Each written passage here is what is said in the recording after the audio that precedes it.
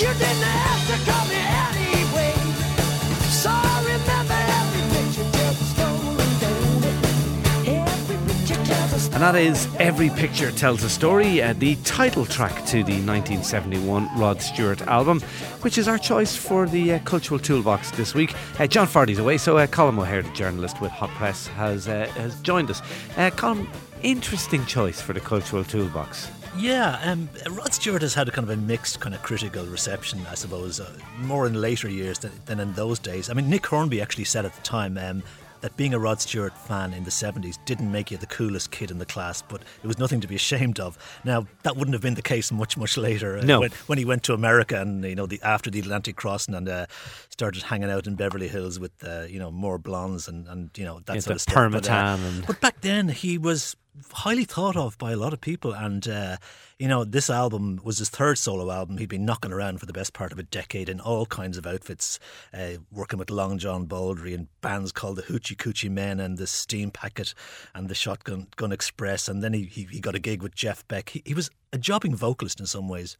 Yeah, he was with the New Faces or the Faces as well. Well, he just joined the Faces. Yeah, that's the strange thing. This is almost a Faces album. Most of the Faces appear on the album, although for contractual reasons it had to be a Rod Stewart solo album. I think it was done between their first and second album. They made 4 albums in total. I mean, they lasted about 5 years. So it was a Rod Stewart, very much his own. It brought together his own influences, which covered folk and rock and soul. Yeah, very difficult to define this album. It is, yeah. There's blues in there. There's folk. There's rock. Yeah. I mean, it's a bit of everything. There's really, a bit of everything. I mean, he started out as kind of a folky, and he was on these anti-nuclear marches. Then he became a mod, and Rod the Mod, and then he became kind of a blues guy, and he played a bit of harmonica as well. And he was a bit of an everyman up to then. Didn't have, I suppose, his own definable style, but the voice then became kind of something unique about yeah, I mean, it's funny when you suggested Rod Stewart, my initial reaction was, geez, I actually thought Colm was quite a cool guy. But I have to say, no one ever thought I was a cool guy. Let's just nail that one.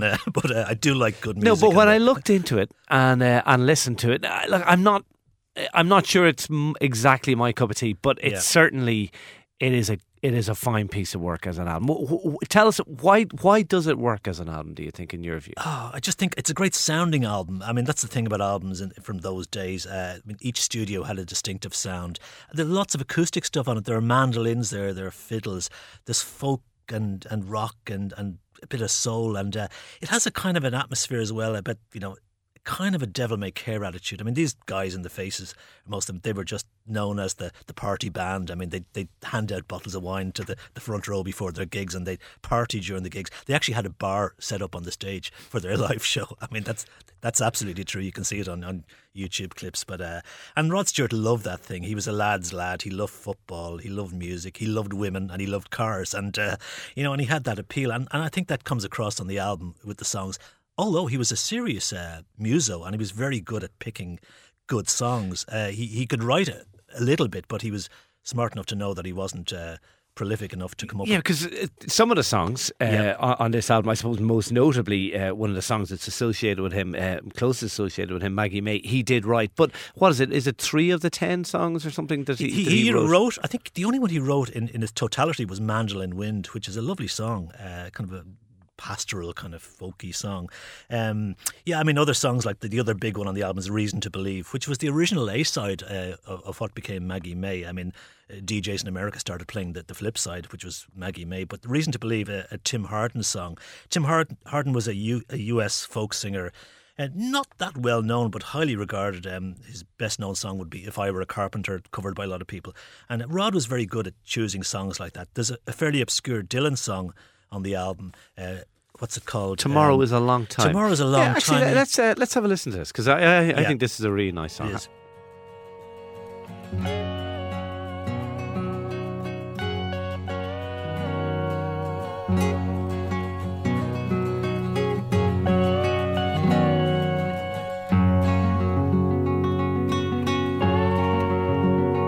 If today was not an endless highway, if tonight was not a crooked trail, if tomorrow wasn't such a long time, that lonesome would mean nothing to you at all. Ah, but only if my own true love is waiting. Yes, and if I could hear her heart softly pounding. Only if she were lying by me would I rest in my bed once again. Yeah, that's Tomorrow's a Long Time by Bob Dylan, but there's a very distinctive voice there, Rod Stewart. I'm not sure about the voice. I know people absolutely love it, and like it is distinctive and it's unique, and it's a good voice. I'm not sure. I listened to that. It's not a very long album, this, but it's only about 40 minutes. But I kind of had enough of his voice by the end of it, I have to say. Yeah, I like his voice, but I mean that's personal taste. Yeah, I think he's a very good interpreter of songs, and that was kind of, it's frowned upon now. I mean, bands today, no way would a band bring out an album of 7 covers and 3 originals, although a lot of them should do. I mean, because a lot of them have, if you think of the average indie album, even the good ones, they have 2 or 3 songs that people will sing along at a festival or whatever, and the rest is pretty much filler. Rod was smart enough to know that, it's all about the song. And there's even a version of Amazing Grace on this album, which is a brave choice. And there's another song, That's All Right, better known, better associated with Elvis Presley. And I imagine in 1970... There's a Temptation song as well, isn't there? Yeah, I'm losing you, I know I'm losing you. That's a great, great song. He does a great version of that. And there's some great... Again, people can check it out on YouTube. There's some great BBC clips from Top of the Pops of that version. Now, it was a massive, massive hit back in 1971, it really was, 72. Yeah. And you have to remember, 1971 was a year when so many classic albums came out. Sticky Fingers, Who's Next, Tapestry, Led Zeppelin 4, Hunky Dory, Joni Mitchell's Blue. The list is endless. I mean, there's somebody writing a book about it, that guy David Hepworth, who used to co-host the Old Grey Whistle Test. He reckons 1971 was the year when... The zenith of pop music. It was, yeah, and he makes a very strong case for it. So there was a lot of competition for albums in But this was number 1 in the US and in the UK. Yep. And I think at the same time Maggie May was number 1 single. That's right, and it was the first time that had ever happened. So it made him a household name, it made him a huge star, and it caused tensions within the Faces. And they struggled along for a few more years, but I mean his solo career dominated his whole life after that, and then the band broke up and he went off to the US, and the rest is kind of history. I think that there's a school of opinion that would say that he went downhill. I was going to say, because this album got huge critical acclaim, and even today it's still list of 100 greatest albums of all time. This inevitably will feature in it. Was it? I mean, is it too fair, or is it fair to describe this as kind of that this was the last great album he did and there wasn't a lot of great stuff? No, I don't think that. so. In fact, the next album they made was almost a carbon copy of it. It was almost like part 2. It was called Never a Dull Moment, and there was another song called You Wear It Well, which is almost like a part 2 of Maggie May. Yeah. And he did another great Dylan cover, You've Been On My Mind, and a great version of Jimi Hendrix's Angel. And he went on to make some more records. I would argue that Atlantic Crossing and A Night on the Town and Footloose and Fancy Free all have great songs. I mean, You're In My Heart. I mean, he had a number 1 in, I think, around 76 with First Cut Is the Deepest. Again, another cover, and he brought songs like This Old Heart of Mine, an old Isley Brothers song, and he was very, very good at picking songs that suited his own style. What do you make of this whole songbook thing? I mean, it's kind of mixed views. I didn't on like it. I didn't like that. I don't think his voice suited that. He's not a crooner. No, he's not a crooner. Kind of... They sold in huge numbers for some strange reason. And more recent tours, he's been doing like a half and half. He'd do the crooner thing with the suit, with the big band, and then bring on the rock and roll band for the old set. But I mean, he made a lot of money out of it, and he, and a lot of those guys from that era got left behind, and he was a smart guy, and he's almost kind of back in vogue. I saw he was in town for the Ireland-Scotland game recently. He's big soccer fan. He's a huge fan. Certainly impossible to dislike, isn't he? He's like very, a nice very fella. hard to dislike, and he puts on great shows. I mean, the last time I saw him on the RDS, 2007, he did 2 nights in a row, and they were just terrific. It was his whole career, and just remember, he'd recorded songs like Dirty Old Town on a previous solo album. It's not brave choices. It's not a million miles away from the Pogues version, and maybe Shane MacGowan sort of took something from that. So I think he's more influential than people would like to admit. Okay, you've shown him to me in a whole new light.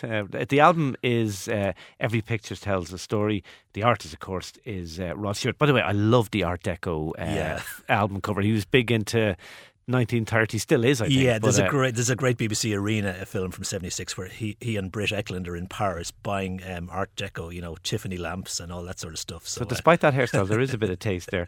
Colm O'Hare, journalist with Hot Press, thanks as ever for, sorry, I'll just say that again. Colm O'Hare, journalist with Hot Press, thanks for coming into us with that really interesting choice there. Okay, that's our lot for today. Just time for me to thank the production team, Stephen Jordan, who produced, and Aidan McKelvey, who researched. We're going to play out with, I suppose it is the best known song on this album, Maggie May. Take it away, Rod Stewart. Have a great Sunday. Wake up, Maggie, I think I got something to say to you.